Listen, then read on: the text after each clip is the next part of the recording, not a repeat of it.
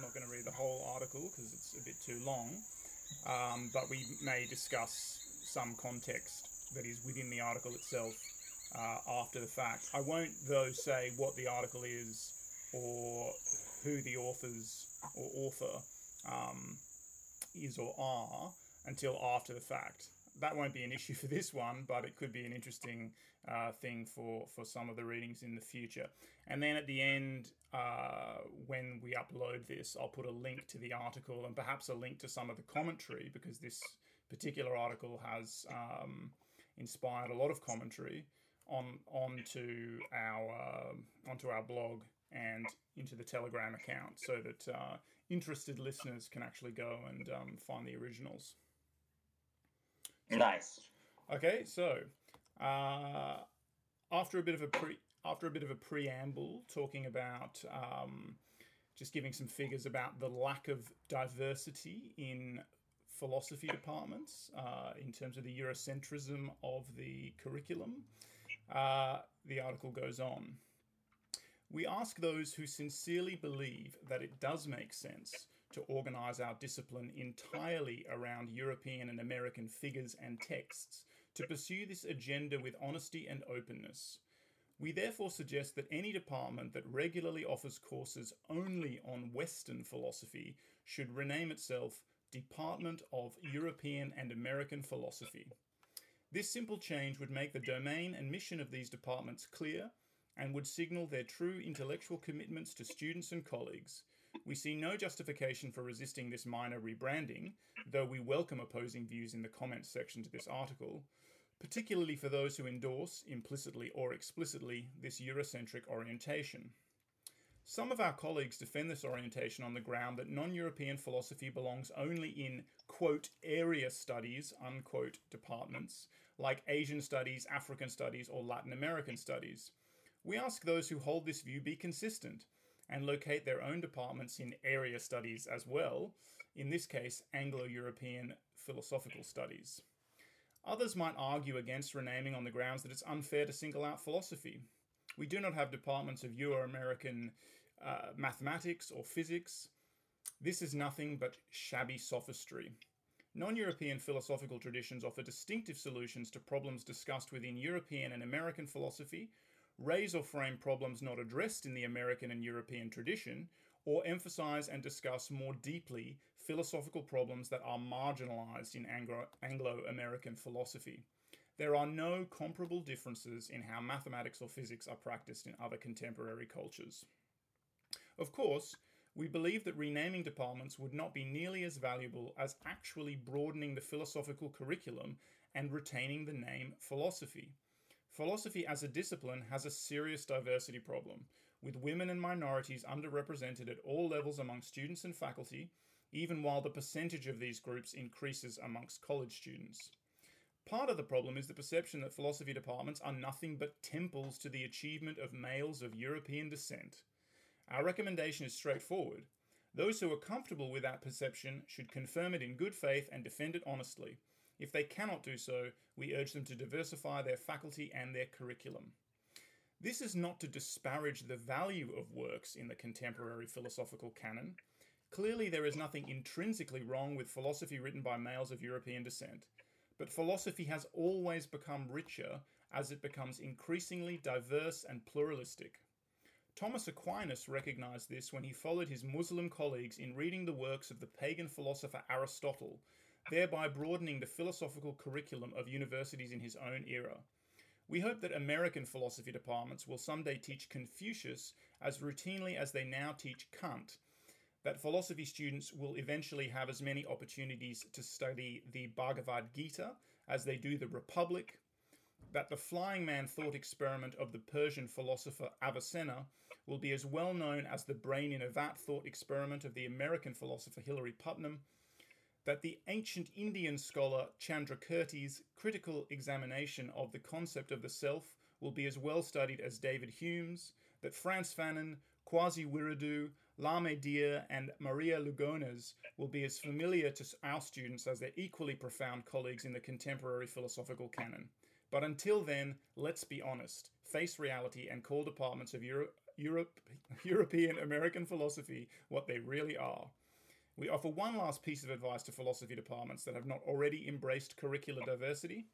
For demographic, political, and historical reasons, the change to a more multicultural conception of philosophy in the United States seems inevitable. Heed the Stoic adage: the fates lead those who come willingly and drag those who do not. All right, that's it. Okay.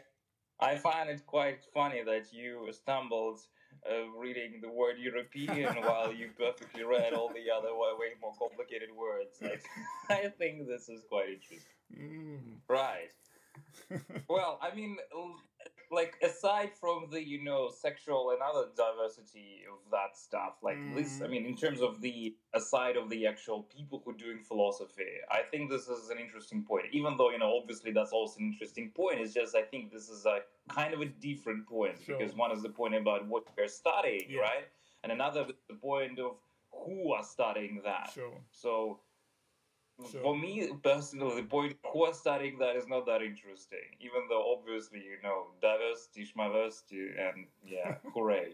But the what we're studying is actually I feel this is really proper because like sciences, mathematics, they are kind of the same all around the world. I mean, obviously you have Yeah. stuff like homeopathy, right? You Mm-hmm. probably have you probably have more differences in medicine, right? So you Sure. probably have like traditional Chinese medicine, so traditional, I don't know, Hindu medicine, I guess. Then we have homeopathy. So should we then Ayurvedic. rename Yeah. medicine department as like something like scientific medicine Sure. department, Mm.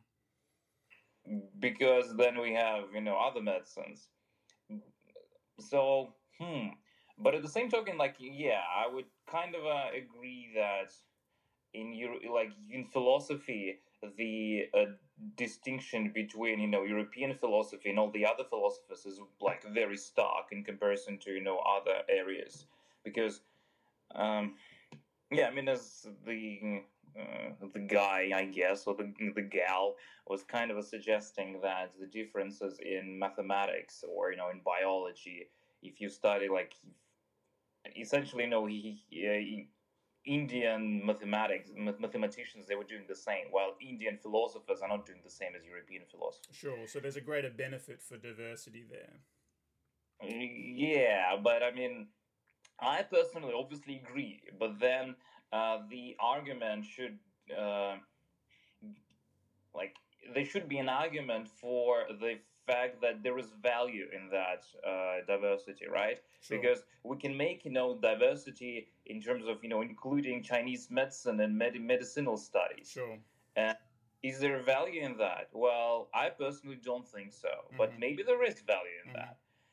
And So you don't think that so maybe people mhm. learning, Chinese meditation techniques like qigong might be beneficial for their health, or perhaps that Yeah, acupuncture is beneficial for certain things. So maybe yeah, it's complementary medicine, as people suggest. It's no, if you have cancer, acupuncture or ginseng might not be a substitute for chemotherapy, but there may be complementary benefits of Chinese medicine. I mean, that's to get slightly aside from the point, but yeah. So, like, first of all, we have to establish that there is, like that European philosophy basically it does not supersede Indian philosophy mm-hmm. or, whatever, Iranian philosophy or, whatever, Mesoamerican philosophy if it Mm, exists in sure, any way. it does. Yeah. So, and well, yeah, I mean, yeah, I would assume so. And then, like, also, we should include like a lot of then other philosophers, but philosophies, Mm-hmm. and but I guess the problem will be also that a lot of those philosophies, they come with a baggage of being associated with certain ideologies. Mm, To be fair, obviously European philosophers are also yeah. associated with certain ideologies. But interestingly, I mean that's an interesting point, and some of the commentary, some of the negative commentary has focused on that. It has basically said that this non-Western philosophy, whilst it might have value in its own domain, these are wisdom traditions or religions, whereas philosophy is not a religious pursuit and is not derived from religion and is in fact completely, independent from that, and only this Western tradition deserves to be called philosophy, partly for those reasons. I mean, some of the controversy has centered Oh, around just the yeah. use of the word, but I think Yeah. people don't realize, as you and I have discussed numerous times, how much of how many of the problems of Western philosophy, for example, are in fact, Christian problems. That Yeah. that so many of the ways we think of, and I mean, including the problems of science, some of the problems of science, particularly when we get into the more philosophical areas of science, like some problems in cosmology, or some problems in philosophy of mind or cognitive science, if you want to talk about, the scientific wing of philosophy of mind. Some of those problems that people are working really hard to solve there, and I wouldn't stop them trying to solve them. I think that they're worthwhile research agendas, but they are very much things that emerge out of a Christian framework. So it rings a little bit hollow. It's that Western argument that we have transcended religion and our philosophical traditions are completely independent from anything else, and they are constrained only by reality. It's again that view that science, which grew out of our Western philosophy supposedly, exclusively, is completely independent from any cultural baggage that it might once have been associated with, because it is only constrained by reality. It's not constrained Oh by yeah, anything.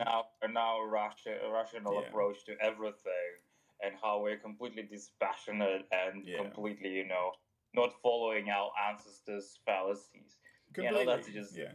Whereas they're just wrong. These Indians, maybe they were Oh, smart guys, but they're completely wrapped up in the context of their religious traditions and have never managed to transcend them, and therefore, they're whatever they might say, whilst it might be very oh wise, yeah, is not valid yeah. outside of So, that tradition. yeah, these schmucks they just can't transcend Maya. They're just in there, while we see clearly. Yeah. Yeah, no, that's just weird.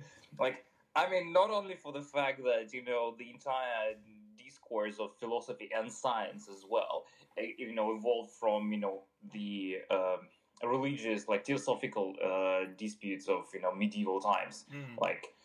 So if you remove, God from there, you will be basically debating in the same way that they were debating. Mm-mm.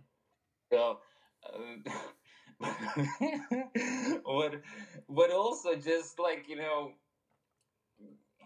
yeah. I mean, I don't even know where to start. It's just like Christianity isn't everything we do, and everything like Sure. everything we think is informed by the remnants of Christianity. So we can't Yeah. really escape I it. mean, yeah, But to a degree.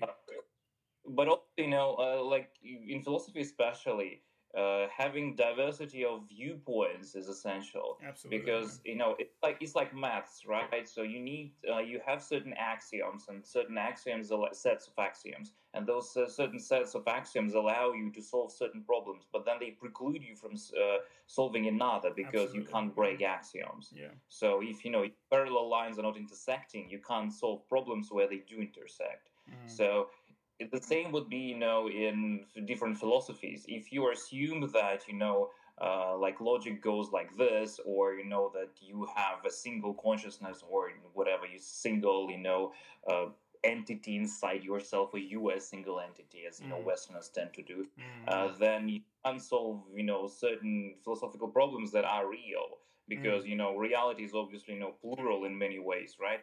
And you can't really map any consensual framework at top of it, and think that you have mapped everything. Yeah, So I think that, I mean, there's a road that I could take this conversation down, which would go into my one of my major areas of philosophical obsession, as you know, which is basically foundations of epistemology and foundations of metaphysics, yeah, and how those two things are in some sense two sides of the same coin. And maybe we'll go there, because my point would be that people who are considering things at that level should be very well aware of the fact that you need to, to borrow the term from mathematics, you need to vary your axioms to some degree, and also your axioms are to some degree pragmatically chosen, because otherwise, there are cycles of infinite regress, and you have to cut them off at the knees somewhere by choosing, like, in order to analyze these problems at this time, I'm going to make these fundamental assumptions and move forward. I mean, the issue being that the majority of people have those assumptions very, very deeply instantiated in their worldviews, and that of course includes scientists, and that of course includes philosophers of all stripes, and except perhaps those that are particularly concerned with this area, and that they generally don't question those. But moving back a little bit from that, there are yeah, but I mean, can I reply to this? Well, sure. What I want to reply to, Mm. give me 2 minutes. Okay, good. What I want to reply to this is that people are just people, Sure, of course. They have their biases, and philosophers are not necessarily smarter on average than you are a programmer, engineer, or even plumber. I mean, why I don't know why I said even plumber, but you know what I mean. Like, like people are people. They have their area of expertise.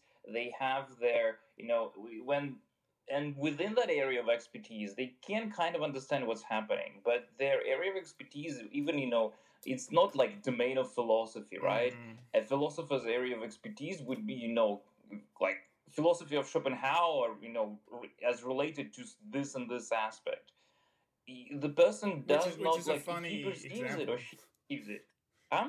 Schopenhauer's a funny example because, of course, he was quite a syncretic philosopher. Yeah. He was very interested in non-Western no, philosophy. Definitely. But the point is that people just do, like, they kind of treat it as the job. So expecting them to be able to understand the, philosophy on the level of that, quote unquote, it should be understood, is somewhat unrealistic, because they don't think about it like this. They're like, I'm working on Schopenhauer. Yeah. Then, I'm just doing this. I'm a philosopher. Like, they're not, rationalizing it. They're not analyzing this. They're just, I'm a philosopher. It's his identity. And then you come there and say, hey, not only like you're not proper philosopher, but also all those guys in the India who meditate and sit in temples and wear orange robes, they're also philosophers, so welcome them here. And for person, it's an attack on his identity. It's not, for him, it's not a rational problem. It's like, they're not me, they're not wearing ties, they're not working on Schopenhauer, they have no idea who Schopenhauer is. Therefore, they can't have the same label. They can't have the same label that I use to define myself, which is I mean, what they need is seemingly all of those people is a dose of a particular philosophical position, which is very prevalent in ancient India, I guess, which is interdependence. So they, maybe if they studied a bit of non-Western philosophy, although of course this idea comes up a great deal in Western philosophy as well, they need to understand that no man is an island, basically, that they are not really, even though they might behave as though they're in silos to the detriment of their own, intellectual progress, they are in fact not in silos, that their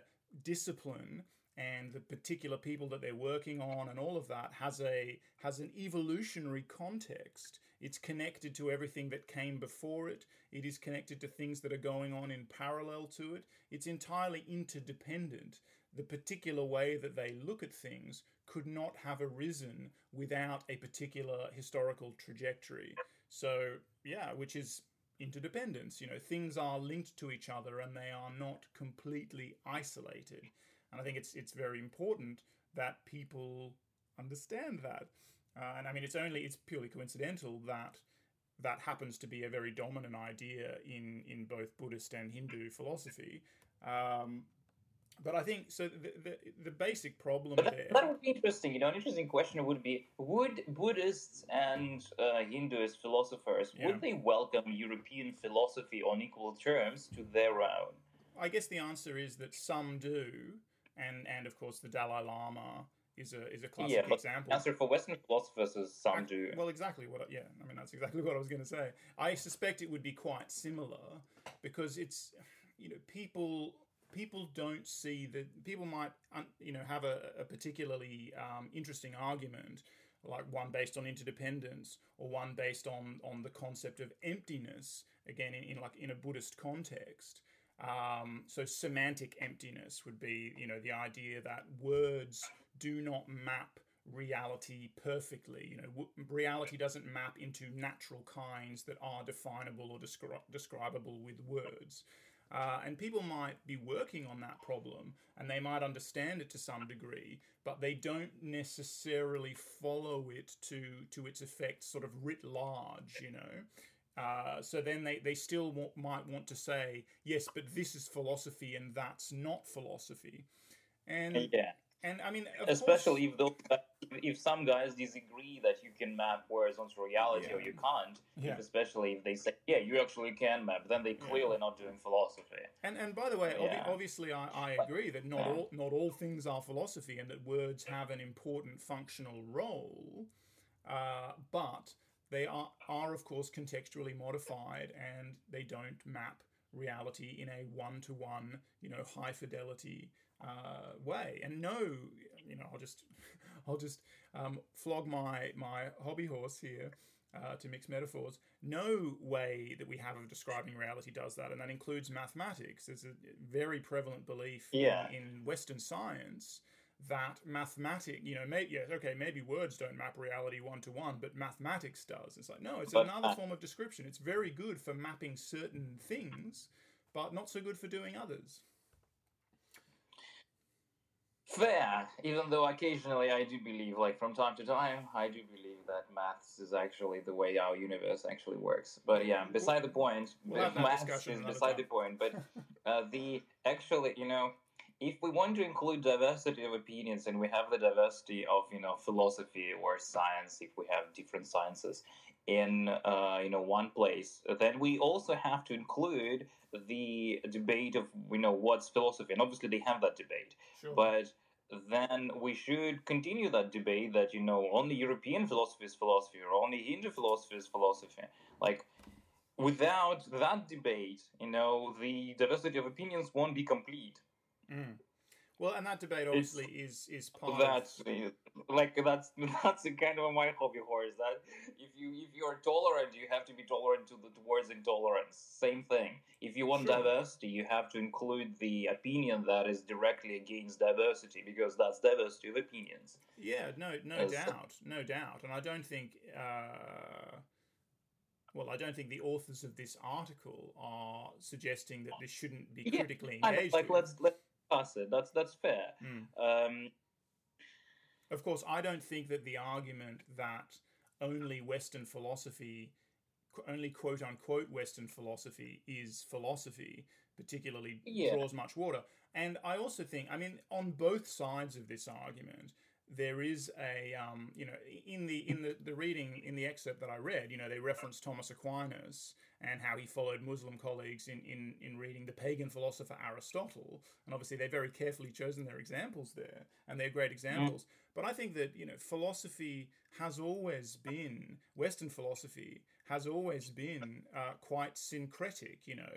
So you look at Pyrrho and you look at the history of Western skepticism, and there's a strong argument to be made that he was heavily. I mean, we're talking like the third century before Jesus, and he was heavily influenced by ancient Indian early Buddhist thought.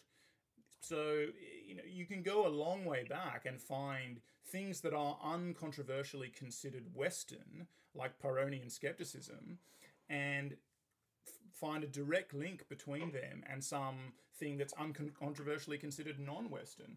And then, of course, when you get into the more modern era, it's all over the place. Everyone's influenced by everything, even if they don't realize they are. But there are, you brought up Schopenhauer, and I mean he's a classic example of a philosopher who was very, a modern Western Yeah, philosopher who was very interested in non-Western philosophies.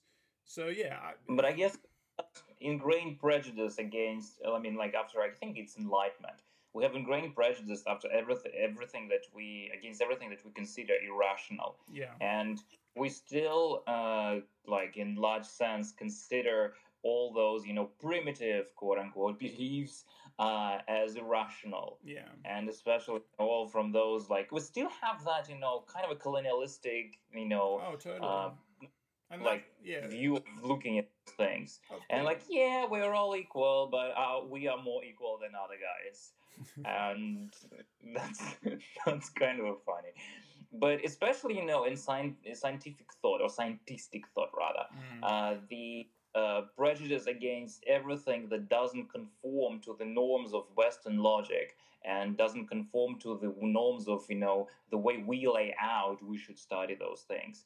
It's not just maybe they're right, but it seems that they're wrong based on our assumptions. No, it's like they're just wrong.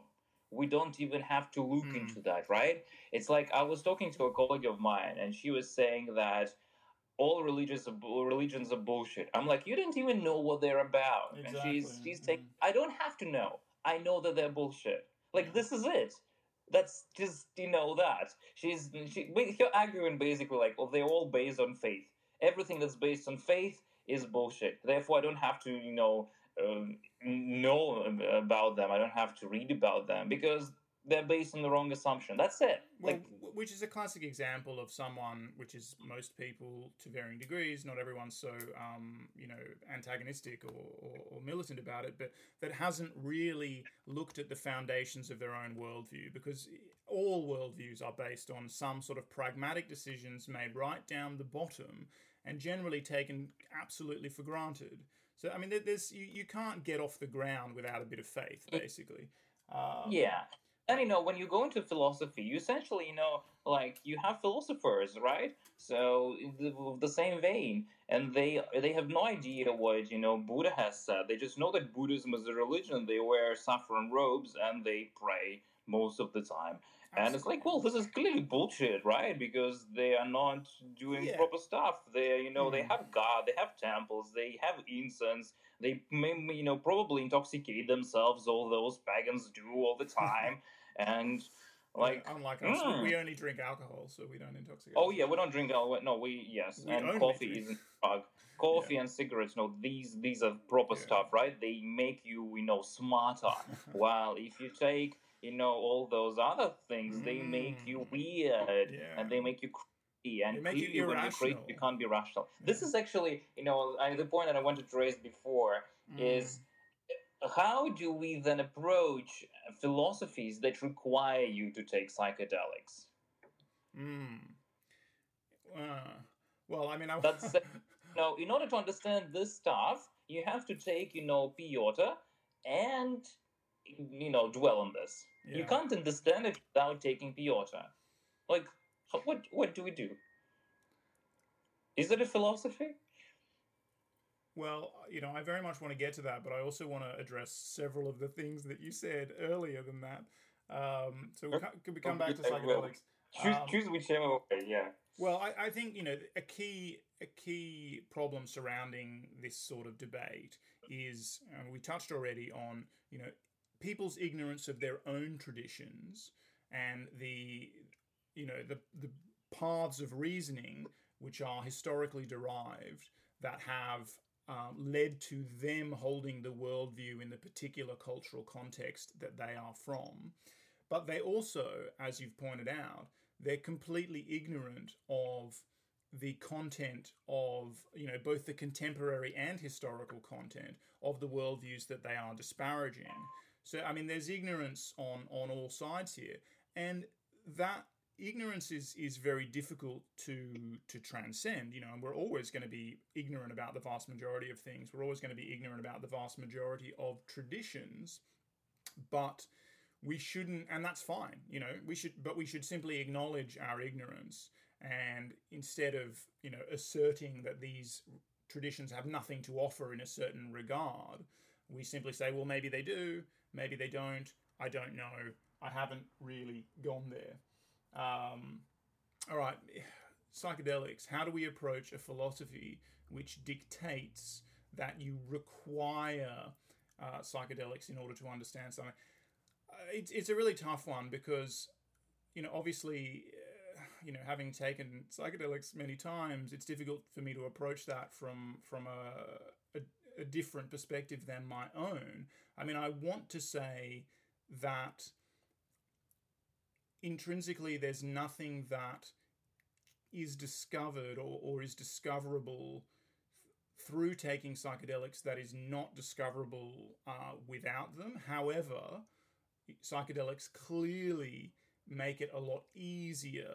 They break open certain, break down certain barriers, open the doors of perception, and allow us to get a very quick, as we've joked about before, one high dose magic mushroom experience is equivalent to 10 years of meditation in terms of insight or something like that. I mean, that's probably a silly comparison, but there's a way in which something like that is true.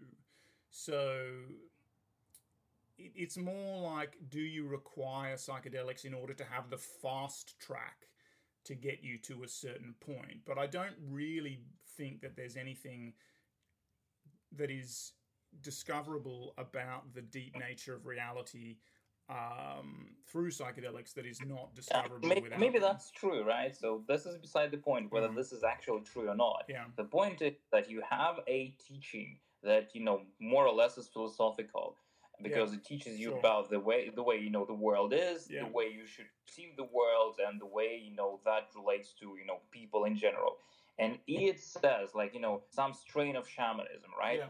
It would say to you that you have to do that. I mean, this is like an abstract example, but my point is that if there is a teaching like that and it says to you, you should do this. Like, I know for sure that there are certainly Hinduistic branches, like Hinduism branches that would say that you can only attain wisdom through certain acts, and those acts can include like some taking psychedelics or some even transgressions, right? So how do we do that? And I mean, it can be even it doesn't necessarily have to be psychedelics. What I mean that you just some sort of extreme practice. Teaching says that you can't get it just by studying the words or just by studying ideas. Yeah. You have to do certain act, like you have to climb a mountain. I think unless you climb this holy mountain, you have no idea. Yeah. So but once you climb it, you have a chance.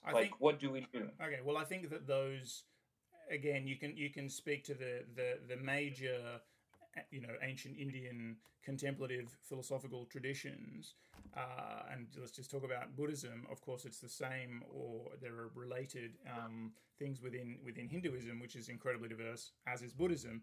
But there is a core notion in Buddhism that this is a practical teaching, and that in order you can have any degree of intellectual engagement with the concepts, but that you're never going to really understand them if you neglect the practical side, which is meditation, obviously. So that's a core. I mean, meditation is a great example. Substitute psychedelics for meditation. Yeah, exactly. That's what I'm saying. We don't need extreme examples. We have exactly those traditions, and they are to some extent the traditions that we're talking about.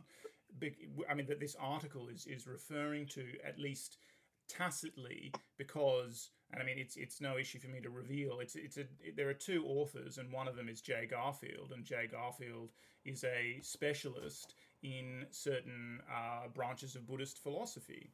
So in some sense, he's at least partly motivated. I mean, he's certainly going to be motivated by diversity in general and the need for a syncretic, or he calls it cross-cultural philosophy. That's his preferred terminology, but approach in general. But at least some of that is informed by his engagement with the Buddhist tradition, and quite a core principle there is that this is a practical tradition. You need to be a practitioner in order to really understand what we're talking about here. So, I mean, how do we approach that? Well, I guess one of the ways of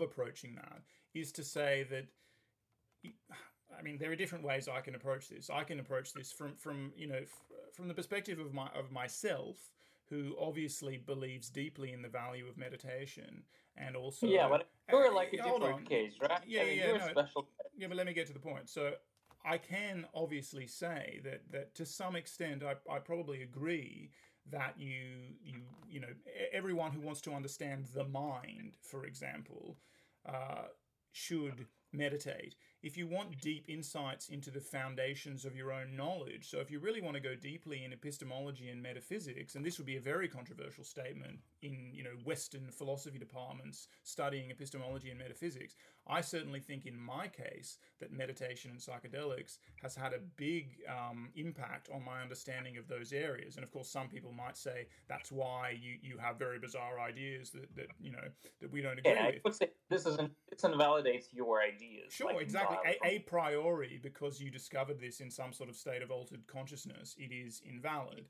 Some people would certainly say that. Like some people say, apparently, Jay Garfield has been in debates with people about some particular philosophical idea, and they've said, oh, what's your source for this idea? And he's cited like Tsongkhapa, a Tibetan Buddhist philosopher, and they've said, "Oh well, in that case, I don't even have to argue with you." But you've just refuted yourself by referencing a Tibetan philosopher. But anyway, to your point, I think we should acknowledge that not all areas of human thought are equally open to all of us at all times. So it may be the case that there is a shamanic tradition.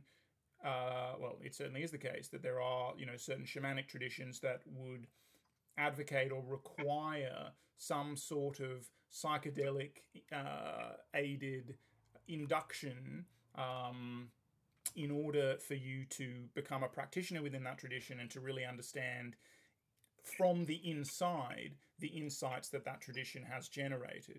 It may be also the case that in Buddhism, just as the topical example, you need to meditate to understand how people from the inside, to understand how people reached these particular points of view.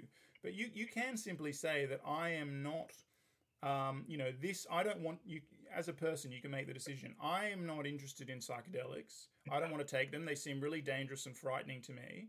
Or I am not interested in meditating. That sounds like a whole lot of hard work and what Aldous Huxley, before he got into meditation, he said meditation was the first cousin of the snooze. So some people obviously think there's no value there.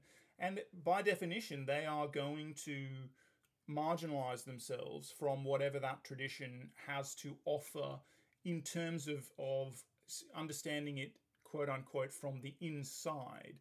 But they can still engage with the ideas, and they can practice some form of cross-cultural philosophy or some form of syncretic philosophy, or what I call coherence, which is they can map those ideas against their own ideas.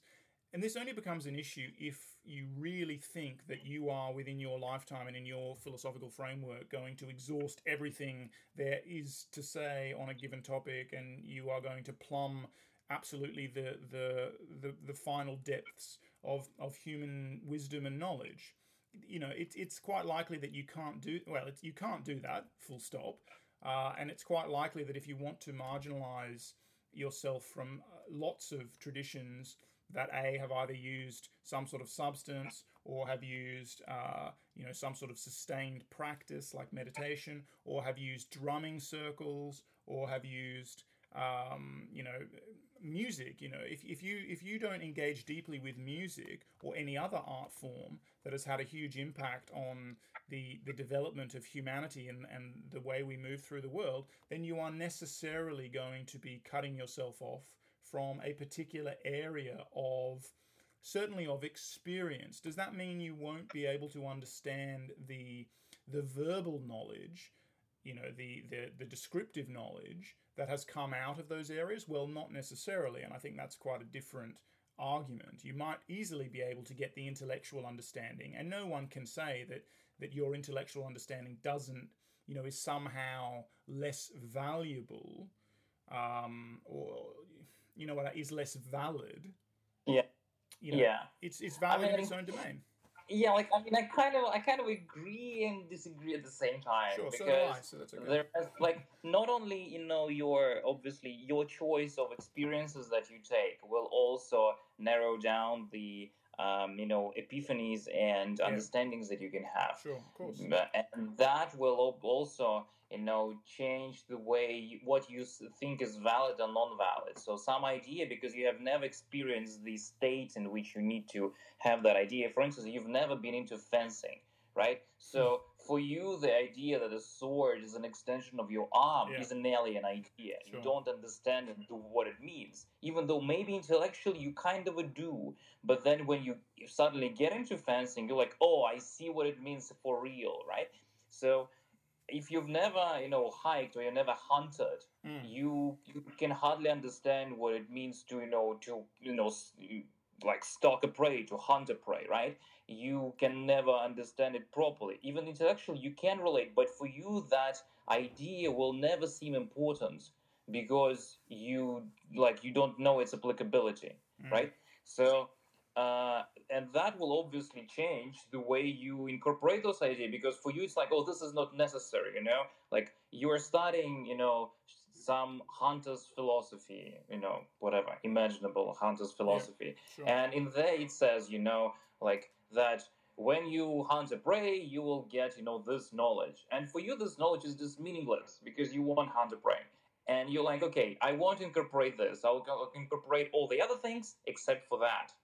And so you like then we as humanity rely on future philosophers to not only read you but then go back to the source and read the source and then go back and do hunting and then understand the source, you see. So Of course. uh But I think, like I mean, again, there's this. but at the same token, like I agree obviously that you can't expect to understand everything, and you can't expect to even know the scope of that everything. Mm, So it's perfectly fine for an individual to be centered around studying Hume and Hume only, as long as we have other guys who are studying whatever Buddha philosophy, and then incorporating them together in some way, like a third person is trying to yeah. connect them.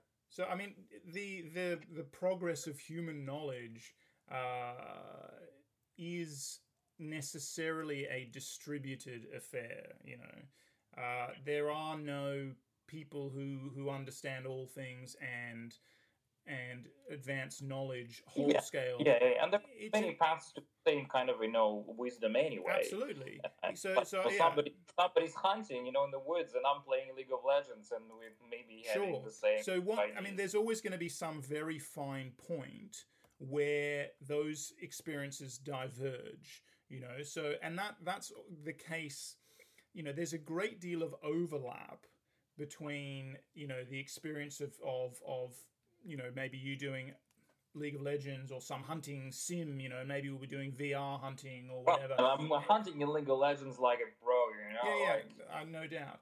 So that there's some degree of overlap, but there are Venn diagrams of human experience, and at the end of the day, despite ancient Indian philosophies of oneness, there is a sense in which we are there's a sense in which we are all the same and we are all one and we're all part of the same super system, and we're all everything's interdependent, and all of that is true. But there's also a sense in which we are island universes as well. So you can always get to that point where even the two hunters standing side by side shooting at the same deer are not Yeah, having exactly the same experience. So it's clearly, the fallacy, which you've already acknowledged, would be that you can have all experiences and you can understand things from all perspectives. Now, you can diversify your experience. Back to the main topic, you can choose to pursue a cross cultural philosophical practice. You can choose to go and do ayahuasca in Peru and find out if there are any insights there that you didn't get from your mushroom experiences in Australia or whatever. You can continue to mine the interstitial space between your experience and that of other people who have made assertions about the way the world is, but you'll never, there's no bottom to that. And I mean, that's one of the exciting things about being a seeker, is that a seeker is on a path that never ends, and you don't have the illusion that there is an end. There is no bottom. And again, I like that. A seeker is on the path that never ends. It's a lifelong journey, etc. I mean, you even create path for others, so the longer you go, the longer it is to go. So absolutely. But so basically, the bottom line is that the crucial point is to acknowledge your own ignorance. Yes. And basically first of all, to understand what you actually know, and then to understand that all the other things you just don't know. So if you understand that, then you can acknowledge that other people can have, certain wisdoms and certain knowledge that you don't have, and it's equally valid to your knowledge. And I guess in that case, you'll be like, yeah, those Hindu guys, they have something to say about whatever they're saying. I just have no idea what they're saying. So I guess I would say that we as Westerners and we as scientists and we as philosophers would largely benefit if freaking scientific/philosophical community would finally get to this point. I'll be so happy when people will be like, yeah, okay, I don't know what Christian theology is about, and I decide not to judge and not to have an opinion on it until I actually have understood what they're talking about. Sure. And again, you need to understand that there are, even within each of these traditions, there's a massive plurality of interpretations. Of course, you want to avoid the, sliding backwards into some kind of abject relativism. I mean, really, again, we're talking here about, of course, it's always going to seem to me like we are, but we're talking about the foundations of epistemology. So there is an important acknowledgement of your own ignorance, and the fact that ultimately that there is no such thing as certainty, that it's just conventional ideas or conventional wisdom all the way down, so to speak. We don't have this infallible access to any components of reality with a capital R. So everything is just layers of description. However, you don't want to say, I certainly don't want to say, and I think that there are many other examples, but the success of science, which I don't think can be denied, is demonstration of the fact that you can be more right. There are better and worse assertions. There is such a thing as, this is why I like, there is such a thing as the progress of knowledge. I don't think you can deny there's such a thing as progress of knowledge. And I'm not saying that it's this linear thing that is exactly mapped over time, because there was great progress of knowledge in ancient India, and there's been great progress of knowledge of a different kind since the Enlightenment, and in some ways elements of those will certainly benefit from coming together, reaching out and touching each other, and some sort of admixture of those ideas. So I mean, this progress of knowledge is a many branching path, like every evolutionary system. It's just another evolutionary system. But there is such a thing as progress of knowledge. Therefore, relativism in its most facile sense, that all points of view or all descriptions are equally valid, is false. So you need, but that's a very difficult thing. It's totally false. But then you have then within that, I mean, I agree that it's false. But then the way you weight the what's right and what's wrong, you obviously weight it in terms of its practical applications and the projections that it creates that you can further test, right? But at the same token, if we compare, say, science with alchemy, it seems true that science is more right than alchemy in terms of the way the world describes and the inventions that we've made, right? Yes. Obviously. But then, at the same token, we've never pursued alchemy to the same point that we pursued, the current branch of science. Like, we never give it a chance. Maybe if you pursue it, just for the sake of argument, maybe if you pursue those core ideas, or you pursue them to, the point where you have as many people doing alchemy as you have now people doing science. Maybe you Mm. will have more, Or maybe it would be truth science. about the world. Like usually you have no idea, right? So Yeah. So, yes, I think that you don't want to suffer again from a naive fallacy of perfection, which is the yeah, no, idea. I don't want to suffer No, not Dodge. you. Like I just don't want to suffer. um, there is a I really not to.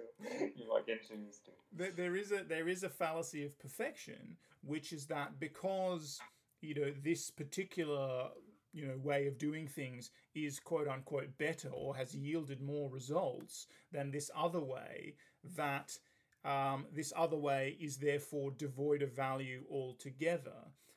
There's what philosopher Daniel Dennett calls rathering, which is where you have it's just a false dichotomy. It's either alchemy or science.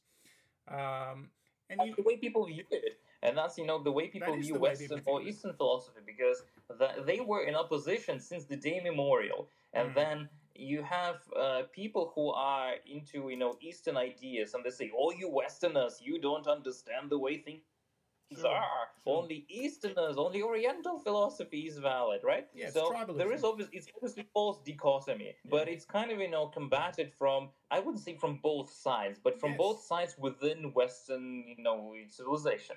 Mm, And so for be like, hey, people perceive it as dichotomy, but also people perceive it as like Western philosophy gave us all of we have. It yeah. gave us science for starters. It gave us the world around us. It gave us the ability to build freaking cars. Yeah. I don't know where I was. I don't know where I was. Where I was. All What right. I was saying. Unfortunate audio difficulties. Uh, At which point did you lose me?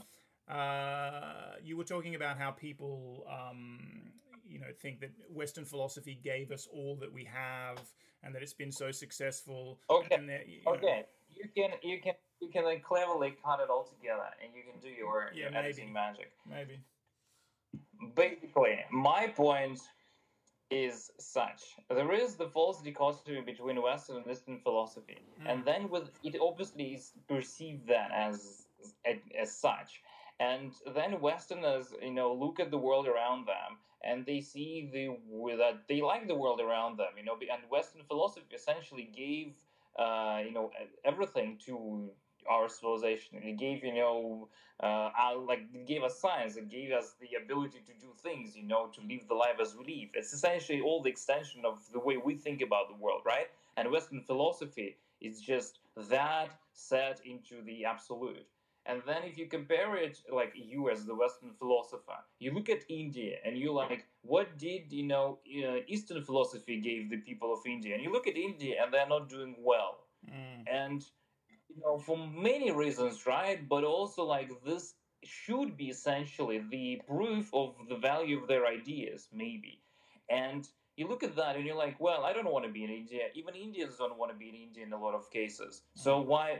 So the entire viewpoint, their entire worldview is not valid because I was better. Because our worldview gave us our world. Their worldview gave them their world, and our world is better, basically. Which, of course, would be to ignore the fact that they had great periods in the past when our Yeah, world was not doing so well, and of yeah. course to ignore the colonial history that may have contributed to the way that India is now. But of course, I mean, since the Enlightenment, science has been the force that has changed the world most dramatically, and for better and worse. But you know that I'm an optimist, so I think that it has things are moving in the right direction, and I do think that a lot of that. I do think that the Enlightenment has played a role there. But I'm not a there's no fallacy of perfection here. There are lots of issues that were spawned there and lots of things that we will continue to have to deal with. And we've talked about this on the podcast before, but one of the issues that we're now dealing with in particular is the fact that science in its schism from religion, in its breaking from tradition, from the tradition that in fact spawned it, but in its need and motivation to escape from religious dogma, which was important, absolutely was a massively important step, it necessarily formed itself as quite a reactionary philosophy, as we've discussed. It's very combative because it was forged to some degree in a combative environment. And certainly the way the history of that period has been told after the fact has made it seem even more combative than it was. So there's been a feedback process making science more and more combative. We have to defend Enlightenment values against irrationalism. And all of this, religious is completely worthless. Eastern philosophical traditions are all religious or wisdom traditions. They don't understand Enlightenment values, etc., is all a symptom of this reactionary, of the crucible in which science was formed and the historical interpretation of that period. And of course, the irony is that in being reactionary, in reacting against a certain form of dogma, a certain, range of dogmatic beliefs, it becomes increasingly dogmatic itself, especially in the hands of the people who are no longer considering the foundational epistemological, I'm such a broken record, principles on which science was founded. Those people have actually lost sight of the quote unquote Enlightenment values that they think that they're defending. So we end up with this situation where there's it's just typical human tribalism, and the philosophy that has succeeded, particularly by virtue of its transcendence of tribalism and its transcendence of tribally formed dogma, now leans back and becomes more tribalist and dogmatic itself. Yeah. So essentially, we kind of just need to shed the remnants of, enlightenment and the remnants of basically make philosophy great again. Well, philosophy, as I think it was another Jay Garfield paper that I was reading recently. Yeah, I mean, good. Is intrinsically a reflexive discipline. So, and science as a branch of philosophy needs to be just as reflexive. So what we need to do is we need to keep looking at our axioms. Basically, we need to keep looking at our framework, and we need to keep situating it in its historical context, and we need to understand what pieces of it are doing what work for us now. So which pieces remain useful, which have overstayed their usefulness, and that's just a never-ending process. There's no point at which we can say we've got it right. It's constantly, again, it's just a never-ending evolutionary progress, like every evolutionary project. Process. Error correction never ends. Obviously, yes. Okay. Well, yes, I completely agree. We can end. However, we have to take into consideration the fact that humans are always humans and people are always people. And people seek clarity and certainty. Absolutely. And so they want to know that what they're doing is the best thing, right? Sure. So they will always believe that the way of thinking and their way of knowing is the best thing. Yeah. So because then you will change it to all inclusiveness, and then you will change it to some better set of reflections, and people will be like, well, now is the best stuff. Of course. Now and is that's the why shit. And that's why the that's not so just why it has to be just constantly reminded. Yes. To the discipline that it went through quite a lot of changes of the core assumptions. So it just needs to acknowledge that the core assumptions might be completely wrong. And we as humans have really hard times doing that. Like we're very bad at doing that. Yeah, and also even in the way I guess we can strive, and then we'll see. Well, even in the way you express it, as the core assumptions are completely wrong, is partly an artifact of that difficulty that humans have because again, that's a kind of fallacy of perfection. They don't Yeah, need to, they don't because need to be completely it cannot wrong. be slightly right. Yeah, it's either completely right or completely Yeah, wrong. but Yes. yeah, so I mean, part of the reason that error corrective process of the intelligent design component of cultural evolution just ends up being another error corrective process, the same as any other selection principle, is because all these systems are extremely noisy, and one of the contributors to that noise on the human level is all of these facts about humans and their requirement for certainty and their tribalist um, the proclivities But for, maybe we can do tribalism. better. I have, like, as you're optimist, I'm also somewhat optimistic about human nature. I Yeah, believe that we can do better. and I we are. believe I that believe our that we are. tribalism is not necessary. I believe that we can understand that all humans are humans. I believe that we can get to the point where we don't have to build our identity based on groups. And that will, remove a lot of problems, including whom we call philosophers and whom we don't call Sure. philosophers, at least from the perspective of now I don't have to, compare my identity to their identity and see whether they map. Absolutely, and I think we are moving in that direction, and I think that Right. that's something to celebrate. Absolutely. Something to celebrate. All right. Okay, Good stuff. we end on the positive note.